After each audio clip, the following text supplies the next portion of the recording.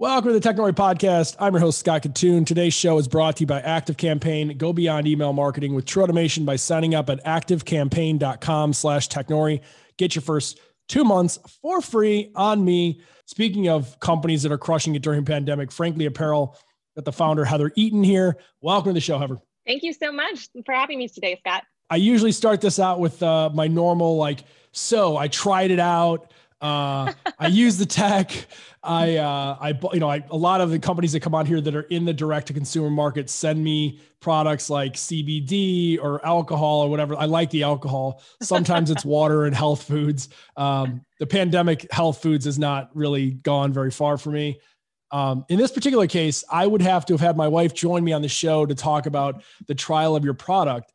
But I will say, and I'll let you talk about what the actual product is, but I will say, as a person who has a wife, a daughter, and a daughter on the way, and my wife has a bunch of friends, I'm in Ladyland, and I hear a ton about the anxiety of going back to work and having to take the bras out of the bin. And I know people are watching this when we do the clip, they're going to look at my face and be like, this guy's nuts. This is real. And you have built a real business around this, and you've done it in a way that I think, we talk about in the newsletter about the modern way of investing, self-directed investing, people just picking startups and equity crowdfunding.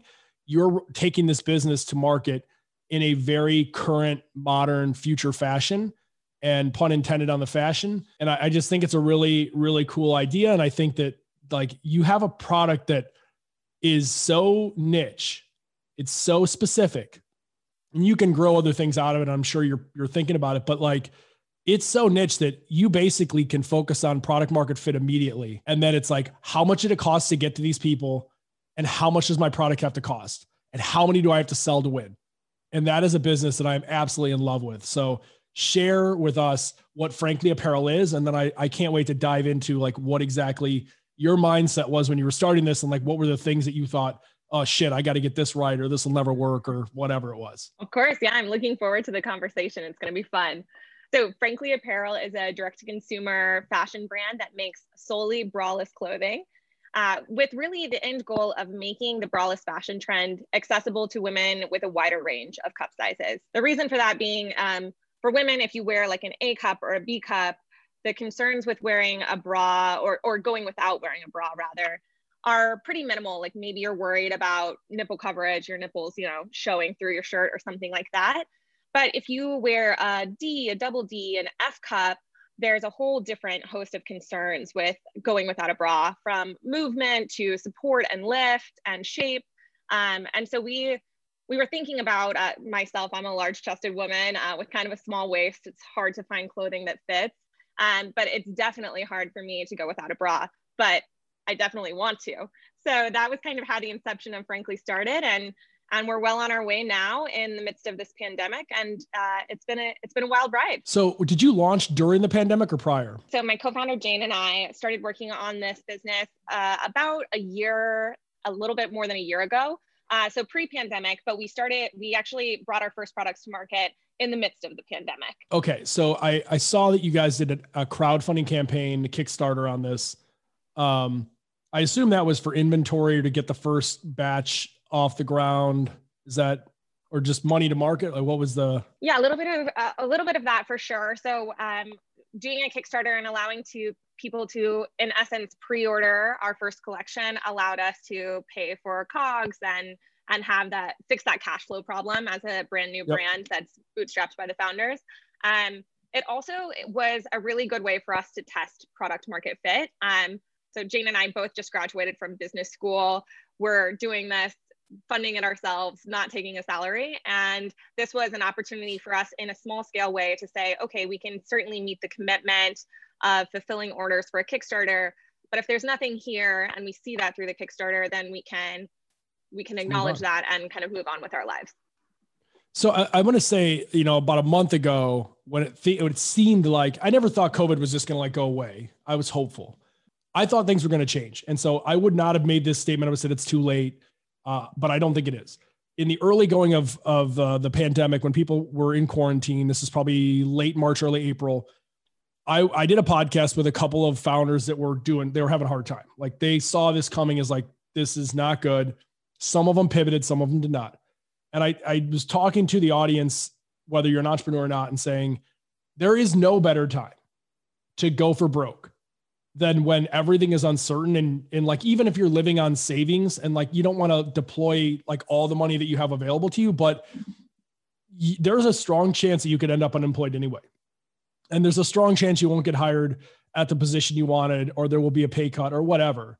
And so if there was ever a time to be like, you know what, I've always wanted to take the jump, fire yourself and just do this thing, or try it while you're working at home, because you've saved so much time not commuting and all this stuff. And your boss really has no idea what you're doing anyway. So I believed for a long time, like that this was the greatest time. I took advantage of my own advice. I started another company. I invested in a couple of companies. Like I really like went after it, and I see what you guys are doing. And I know it was a concept that you were going to plan and test prior to COVID, but then COVID happens and you guys see that there's traction.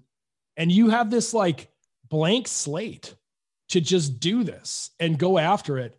And I'm just really curious when so you're in business school and you're looking at this, and I got to imagine when you're finishing up, you have this idea and you're sort of mapping out like business plan, and you're doing kind of the SWOT on it and Porter's 5 forces and all your business stuff. And then you're like, okay, we want to launch a digital brand, and we want to get traction. We want to get a customer base who loves us. We want to develop a reputation for being the solution to this problem. And then from there, we want to roll out different fashion styles and trends. And you end up getting inside a Nordstrom or wherever down the road, because they're like, you were like spandex before, you're Lululemon before Lululemon. Like you're the one, and then you stylize it. So what's the thought process with you and your co-founder on this? Like, how did you map out how you're going to get this in the hands of customers after Kickstarter? After Kickstarter. Yeah, I think, quite an element of this, yes, as a direct-to-consumer brand, the whole idea as a bootstrapped company, that was a really intentional choice to not take funding at our current stage, because we wanted to control the direction of the company. And as a female-centric product, we wanted it to be something that like we felt stayed really true to our mission. So I worked in fashion before. I worked at kind of a direct-to-consumer breakaway brand, Rothy's. They make sustainable shoes. And really what we were realizing was kind of the play with staying direct-to-consumer is all about the ability to control your relationship with your customer. And for us, that a lot of that for women, discovery happens through social. For new fashion brands. So maybe you have fashion brands that you've worked with for a really long time, that you know what size jeans you are. You can easily like order online from Lululemon because the size is always the same, or whatever. But when you're discovering new brands right now, especially in the middle of a pandemic, it's certainly not that you're going to a mall and you're seeing a sign on a storefront that looks interesting, and so you're going in. So really that has been like one of the main focuses for us, and the challenge for every fashion brand is customer acquisition. I think one of the most interesting things that's happened to us as we have been exploring and testing different strategies for how to reach customers has been TikTok, of all things. So I think it was like 2 weeks ago, we went viral on TikTok, and we have, I think, over 2 million views or something on our video. And overnight we got like 46,000 followers. And so that has been something that we're seeing the elements of this mission-driven brand really resonating with our customer. And I think that's how you gain a lot of brand loyalty. In the fashion space, it can be difficult to find IP or super defensible strategies. And so brand is a big part of it. And TikTok, Instagram, Facebook even have been really big avenues and channels for us to reach our customer so far. Talk to me a little bit about the TikTok piece of this, because I am a huge fan for someone who does not use it. Like personally, I'm on every social channel. I try to grow followers. I'm just not, you know what I mean? I'm just, I'll tweet back and forth with people, and I do, whatever. I'm just, for whatever reason, I've never been able to like find a huge interest in all this stuff, but I know that everyone does, and I follow it very closely.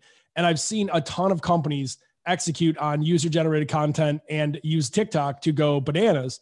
And I look at this and like, if you went viral, I imagine there was some strategy here that you were like routinely posting things, and you had kind of caught on to some sort of trend or track in the particulars of your business, I would imagine that it's not a surprise to me at all that you would go viral on TikTok, because I could see that going viral literally in any, mom's group throughout social media, like done. So I guess the question is, like, how do you leverage that virality on TikTok? You get followers, but then you have to retarget them. You got to spend money on them. You've got to follow up that content with something good to keep the followers. You've got this advantage. How do you guys take advantage of something like TikTok and convert that into sales? Yeah, I think, and one of the challenges with continuing content is there's this balance between, you want to create enough content to keep your users engaged and remind them that you're alive. But every time you remind them that you're alive, you also lose some followers, because whatever you're posting is not of the specific interest of the original post or content that they followed you for. So that has been a balance that we are, learning to strike on. How much is too much? How much is not enough? But in terms of retargeting and trying to find the customer, or engage the customer and convert to sales, as you mentioned earlier, right now, our campaign is actually still live on Kickstarter. And so right now, that's the only way that you can buy Frankly Clothing, is through our Kickstarter campaign. Okay. That's very intentional choice, because we, don't want to have two different avenues, and on Kickstarter, everything sells at a slight discount. And so you don't want to have two different prices. So that's creating some hurdles for us right now. And to be perfectly candid, Kickstarter is a largely male audience, like 80% men, I think. Yep. And great for selling backpacks. That's right. Yeah. Nice travel jackets. So getting women to this site and getting them to convert on Kickstarter is an additional hurdle, because it's not how women are used to shopping. So that in and of itself is a challenge. But then what we have seen is that women do go to our website first. They're not going to our Kickstarter. They're going to our site. They look at our site. They see that the clothes are available on Kickstarter, and they say, no thanks, but I will sign up for your wait list to get notified when they sell on the site.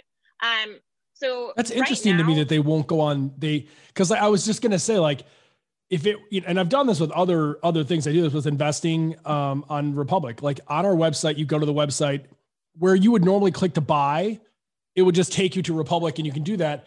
So like, it's sort of baffling to me that they would go to the website, they would check it out, they would love it, but then like, I'm not going to buy it. I need you to have like inventory preset. Like, that's odd. And we are converting some, so I shouldn't say that entirely. No, of course. I didn't mean that it was none. No, you're fine. But I think that like 85% of our backers on Kickstarter are first-time backers. So it's definitely, it's not a hurdle to everyone, but it's definitely, we can see it deterring people. I don't know exactly what that behavior is. I don't know if it's an extra step or if they see it. And I think what the comments that we've had when we interact with our customers is this idea of pledge tiers, and you pledge it and then you get a reward instead of just buying it outright. They don't, that doesn't seem to be something that makes sense to them as somebody that's like, I just want to pay the money and get my clothes. That actually makes a little bit of sense, because I think about, you said that 85% are first-time users. If you think about really anything you purchase, and I think men, I don't mean this in a gender war thing, men are kind of dumb. Like, they like, in kind of maybe a loose term. And I'm using myself and everybody I know who's a guy. When we go on Instagram, which I do, and like, I actually look, mostly because I'm in media, I think, but like, I look at ads more than I look at the content. I almost don't even care what I'm scrolling. I just want to see what kind of cool ads someone can con me out of my money with. And if I fall into it, if I'm like, this is awesome, there's almost nothing short of like a red flashing warning, this is a scam, that's going to deter me from buying it. Like, I'm on a mission now. Like, I want these Allbirds. I want these Grayler sweatshirts. I don't even know what I'm buying. And I think women are different. I think my wife is far more discerning. She has an expectation of how the execution of checkout's going to go. And there's this thought of like, if it's not from the website, it's not like, and there's no validity here, right? Like, whether it comes from Kickstarter or you, it has nothing to do with anything. But in your brain, I feel like if you go to Instagram, so you're already kind of in a little mixed water here, it could be anything. You go to the page, you see the site, you click on it, and then it takes you elsewhere to a third party. And it's like, wait a minute, is this going to be like, because I've bought cheap shit before, like, is this not going to work? And I think women are far more discerning. They don't want to have to go through this again. They don't want to do the returns. they don't want to jump through hoops. And so I'm wondering at like a certain point, and I know it's in your map here, but in a certain point, I think you learn a ton about your consumer there. And it's like, if most women are not on Kickstarter, then they're almost all going to be first timers. And if they're first timers, then there's going to be skepticism. And really all you need is to get the product in their hands and they will absolutely love it. So I'm wondering if like you're on the precipice of, or if there's anything holding you back from being like, all right, we'll have Kickstarter. We'll even keep the same price on our website for a minute and just get the product in these hands. Or another company I just recently saw that I think it was furniture, because they wanted to make it like super easy, literally not like clunky shit. It was like, you know, rugs and stuff. You buy it and you can wear it. If it's clothing, you can use it. You can put it in your house. If you don't like it, they just take it back. Like you don't pay for it. Like you can order everything they have and it all comes to your house. And if you keep it, you pay for it. If you don't keep it, you don't pay for it. And that's an interesting model to me where, and I can look it up after the show and send it to you, but there's an interesting model there for you guys, I think, with a product that's sort of not unproven or unknown, but it's sort of unknown in a sense, like the problem is real, but the solution is unknown. Where my guess is if you ran a campaign on any platform and let all the ladies buy everything, don't pay for it if you don't keep it and just take a run at it, which of course puts a burden on you for inventory, but depends on how much. Totally. It's like the Stitch Fix model, right? And you basically pre-bake returns into the cost of your product because you know that you're always going to get one thing returned at least. It's definitely interesting. And I think you've hit on something that's so key here. So especially for that target market that I mentioned, which is like the larger chested woman, she has been burned by, so many things that have claimed to serve her in the past, right? Yep. So this is already an added hurdle of, and we get so many comments, like we do our sizing pretty differently. And frankly, we allow you to choose your size in your bust differently or separately from how you choose the size in your waist and go up a size in the bust. But as people scan these ads for 5 seconds, 8 seconds, the immediate reaction, and we get a lot of engagement, is this will never work for me. I have, big boobs and a small waist. And we respond to all those comments and we're like, you are exactly who we're serving. And this is because you don't have any other options on the market. Like we are trying to create something for you.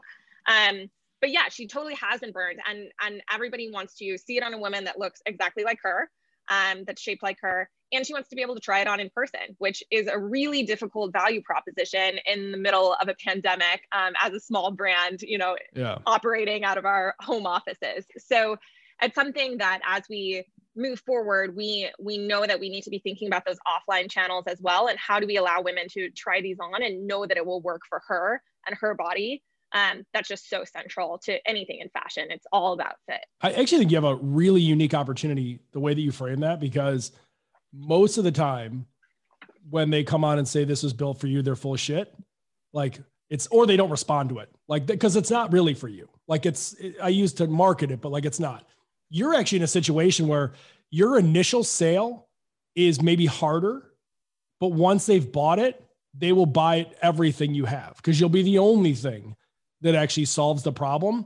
And so I think you actually have like a really good opportunity there, because these customers, like, as you said, there's no place for them to go. So the idea of basically looking at your comment section is free advertising. And if you can get to a point where you can send them something and just be like, hey, like, honestly, I'll send you the most basic stuff. What's your sizing? And if you send that to them to say, I'll let you keep it, just share it everywhere. Like, if you love it, share it, keep it. Yeah, that's absolutely like a main tenet of our go-to-market. So we think about our customers as co-creators and we value their feedback and we keep that loop pretty tight, which is another benefit of being a direct-to-consumer company. But we've already seen that. I think that has been like a really interesting part of this TikTok thing, is coming from that TikTok were all of these inbounds from people being like, we had two different ends of the spectrum in terms of like comments and engagement and direct messages from customers. One was like, hey, I love your product. I want to be an ambassador. I want to be an influencer. Like, we started to get 1 million of those, which is great. That's really good news for us. And then the other end was, I'm really disappointed because you don't sell my specific size, which is actually also amazing feedback for us, because A, we do plan to expand our size range, and B, if you are as excited about a concept and a brand, if you are excited enough about it to actually reach out and give any type of feedback, positive or negative, then there's something they can't wait to buy your product. Like literally, like they're pissed at you because you can't sell the product. Right. So no, we're excited you've got to a do great those partnerships. You've got a great situation there. I kind of have two things left on this. The one is on just the cost mechanics of this. Like what do the products sell for? What, how does that all work for you guys? Are the margins good? Is there like flexibility? What's your thought process around the actual product? Yeah. So we kind of say that we're at like an aspirational yet attainable price point. So it's definitely a considered purchase. So to kind of give you the range, we have 3 initial styles. We have a midi length dress, which means below the knee, a mini dress, and then we have a bodysuit, which is in essence a top. And those three items retail from just under $100 to just under $200 across the product mix. And then obviously a discount on Kickstarter. So it's definitely a considered purchase, but it's not outside the realm of possibility for women to do.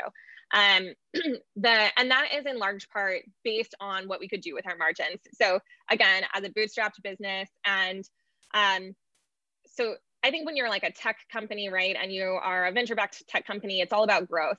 But for a fashion company, managing inventory and managing like development of styles, et cetera, you really have to make sure that you're profitable on more or less a per unit basis. And that all comes down to eventually like customer acquisition costs. So that's how we have like built out our prices. And a big part of what goes into our pricing right now is that we produce in really small quantities because we're a new brand and we don't have so much market penetration. So everything's produced here in the United States, small run at a female owned and run factory, which drives up prices a little bit. Also makes for better quality, but it's a little bit more expensive. So we have made a commitment to our customers to revisit prices as we grow and scale. And if we can bring down prices somewhere along in our supply chain, then we want to be able to pass that on to customers so long as we kind of hit our threshold for the net profit. So as a person who was in, not me, you, in fashion, I did a lot of case study stuff on Zappos and a lot of research on Zara, and just really kind of felt like those two businesses in particular shaped the way that I view every business, regardless of whether it's fashion or DTC or whatever. And I think what they mastered, obviously customer experience and shipping was Zappos like claim to fame, but it's actually amazing if you think about people who are not aware of the story and like get into the Amazon mix. And it's like what Amazon was able to develop with same day shipping and how they handled shipping from there after they bought and got to crack open Zappos was like, boom. Like it's completely like, you have no idea the economic impact on Amazon's bottom line because of the acquisition. That's another story, another show. The SKUs of Zara to me are a master of science. And you look at what you have the opportunity to do, particularly because it's not just about looking good. It's about feeling good. And most clothes companies have to bullshit their way into look good, feel good. It's not really feel good. It's look good. And if you feel confident, then you feel good. This is like look good, feel confident, feel better, look better. You have an ability here, I think, and you know this better than I do, but I feel like you can have tiered situations. So it's like, here's the more, upscale, like eventually we'll be able to leave our homes. And so this is kind of the more dress apparel, mid apparel, hang out at home with your kids apparel. And the price points drop for each one of the apparels. But as long as the cost metrics makes up right, you pay $250 for the premium, $150 for this, $75 or $40, $50, $60 for this. You're really charging the same amount across the thing when you put them together and divide it by 3.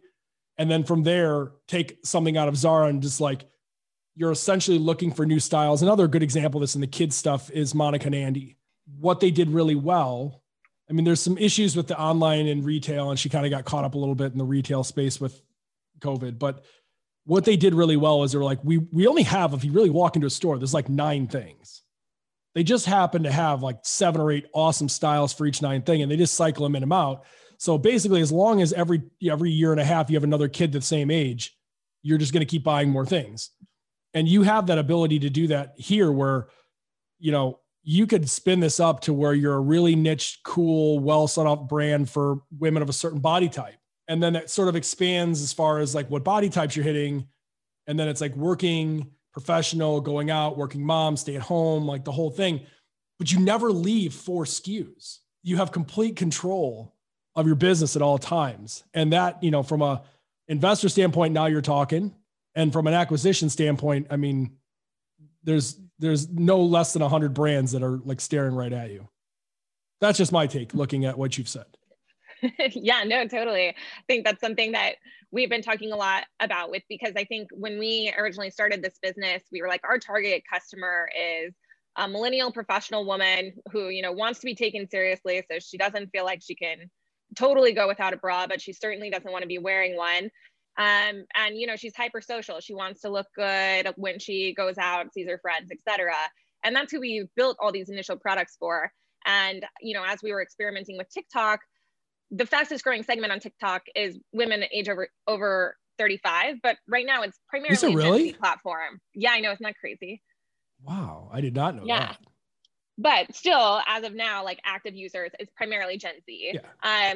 And so the Gen Z consumers can't really pay this price point, at least not all of them. And so there have been a lot of questions there about like, we want this to be more accessible, not just for women of all cup sizes, but for women in all walks of life. I think so. Thinking about Gen Z, and then the other piece that we've been getting a lot that we've already started investigating and kind of looking into is thinking about new and expecting mothers, which is right up your wife's alley, right? The trials and tribulations of breastfeeding in particular make for going braless to be like a very valuable proposition. But again, there are other elements that you have to consider. That's not exactly my life stage, but it's something that we're starting to look into that I think, again, could be like a really good niche for us to fit into. You make a fortune if you solve the bra/bra less breastfeeding solution. Literally. Right. I mean, you go into one Facebook women's group and it's over. Like the business is sold for a bill. It's crazy. Like you could charge anything. My wife would have paid anything, honestly. It would just feel like you pay what you think we're worth, which would have been good for you guys. So I think this is super fascinating. I love the way that you approach this. Like I said, when I had Monica on, it reminds me a lot of that. You know, I think when you look at your sort of circumstances now, as you start to pivot into like growing this business and we come back to reality at some point, you know, what are your kind of near-term goals after you get to the, you know, right now it's in the stage of like finding the product market fit and making sure everyone can pay for it and distribution and so forth. But I'm guessing you have an eye on like, okay, how do we want to like really expand the brand beyond just having, you know, user engagement? TikTok is our driving force. Like you have a digital brand here that, you know, again, I guess I'm curious with this too. It's like you're at Stanford. When did you finish at Stanford? I graduated in June. Oh, nice. Okay. So you're at Stanford, you're in business school, you're talking about all these different businesses. I think a lot of the old school ways of thinking of influencers, like I honestly myself, I was at Northwestern 2013. So I was a little bit ahead of the curve on influencer to market. Yeah. They laughed my ass out, but pretty much like they were like, you're out of your mind. And I looked at it like if I could create a brand around myself, and it doesn't have to just be you. It could be frankly apparel. It could be whatever you want. But if I could build a brand around myself and then I could come up with interesting products to sell underneath my own brand, I don't have to run a big boy business. I can just have like a really cool mechanism that I just, every couple of years, I've got another thing, you know, whether it's CBD and tinctures or whatever, you know, whatever I am into at that time.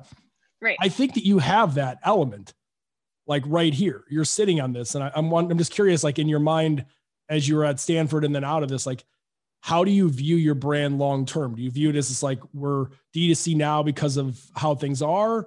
We want to be in stores. We want to be a regular kind of shop, or it's like, no, we don't really ever have to do that. Like we can be this and just be really good at it. Yeah. I think if we had the choice, we would probably stay D2C forever. I think again, you kind of lose the relationship with your customer when you become a wholesale business. And so that's part of it. The key to maintaining a brand in fashion especially is like that one-to-one relationship with customers and having our brand resonate with them. And you just lose so much control over that when you lose control over the pricing a little bit and how it's set up, and it just feels a lot less personal. So we'd like to stay D2C, but I think you're right. I think that there are lots of ways to grow this brand around it's the Glossier model, right? Like you have this blog basically that you start, and it's all about you and the things that you like and the type of lifestyle you lead, and then what goes along with that. And we talk about that a lot, like, and it's exactly what you said earlier in this podcast, actually. What we think about what Lululemon did for athleisure, or what Spanx did for shapewear, and that is where we see the future of Frankly going. We want to do that for braless clothing and then expand from there. There's so many different areas we could go in, right? Like we hear from customers that are new and expecting mothers. We hear from elderly customers who are like, I have trouble hooking and unhooking my bra. Like we could certainly delve into braless clothing for different types of customers. But we could also, I think what is really interesting to us, and where I think that there's a really good play here, is about non-standard fit, basically. And we are specifically making for sort of disproportionately busty women. But another question that we get is like, okay, well, I'm a little more, I hate to use this term, but like I'm pear-shaped, like I'm larger on the bottom. And that's really my concern. And so it's like, can you make something for me that would actually really solve my problem? So I think that there is an opportunity for Frankly to really kind of play in this non-standard fit market if we can figure out exactly how to control SKUs and all of that. I was just going to say, this is again, I love this business. Like the more I hear what you're saying here, I absolutely love the way that this business lines up, because, you know, a lot of times people look at it, smart people look at it like a puzzle, and you're just trying to figure out what pieces are. People who have a passion for what they're doing that blinds their objectivity, they tend to go towards what they know or what's comfortable or safe or what people tell them, as opposed to what the pieces tell you. And I look at your puzzle and I'm going, if you wanted to cater to people with regular shape and fit, you'd go wholesale. Makes the most sense. It's cookie cutter. So you capture, I don't know what the actual number is. I'm just going to say it's half the population. It's probably actually a lot less. It's probably like 30% of the population actually a standard fit, and the rest are just fucking odds and ends. If you want to go to the people who are regular fit, you might as well go wholesale. You might, yes, I know you want to stay in touch with your customer, but you could do that if you wanted to pay extra, make social media like a major component of your business, like you're invested in it. You can always get around it. Wholesale, it's about as many SKUs that it costs the same amount to make as possible and getting them everywhere. But your business says, I am odds and ends. I am misshaped. And I don't mean that in a negative. I mean, I'm just not the same as the standard shape. I am not cookie cutter. And there are more of those people out there than there are those who are proportionally identical. And if you drew a brand around, we were built for people who felt like they weren't served, we serve them, you're not wholesale. Like the business, the puzzle pieces say you're custom and personalization. And oh, by the way, the economy for personalization is through the roof, and it's only going to get bigger because every other part of our lives are being smushed into an algorithm and people feel like they're totally meaningless. So like everything in your calendar is saying, go as an individual and pursue whatever makes people feel like they were thought of. And I think you'll be viral continually just because of that.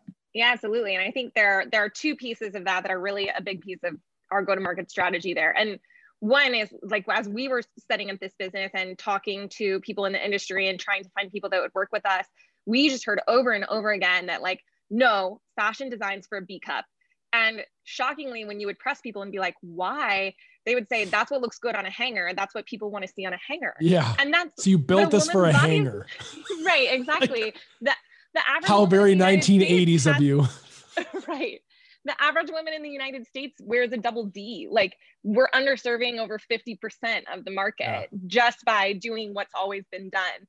And that's not something you have to do as an online pure play direct to consumer business. Like we don't have to worry about hangers. And we wouldn't even if we had to, because that's stupid. But that's like definitely a big piece of it. And then like you were saying, that personalization, customization, we find that customers are, Deloitte actually, which is another former employer, did a huge study on this, and consumers are willing to wait longer, pay more for something that they feel like is really tailored to them. Yes. And it doesn't have to be like a made to measure, which would be a very difficult business to get into, especially as an online pure play.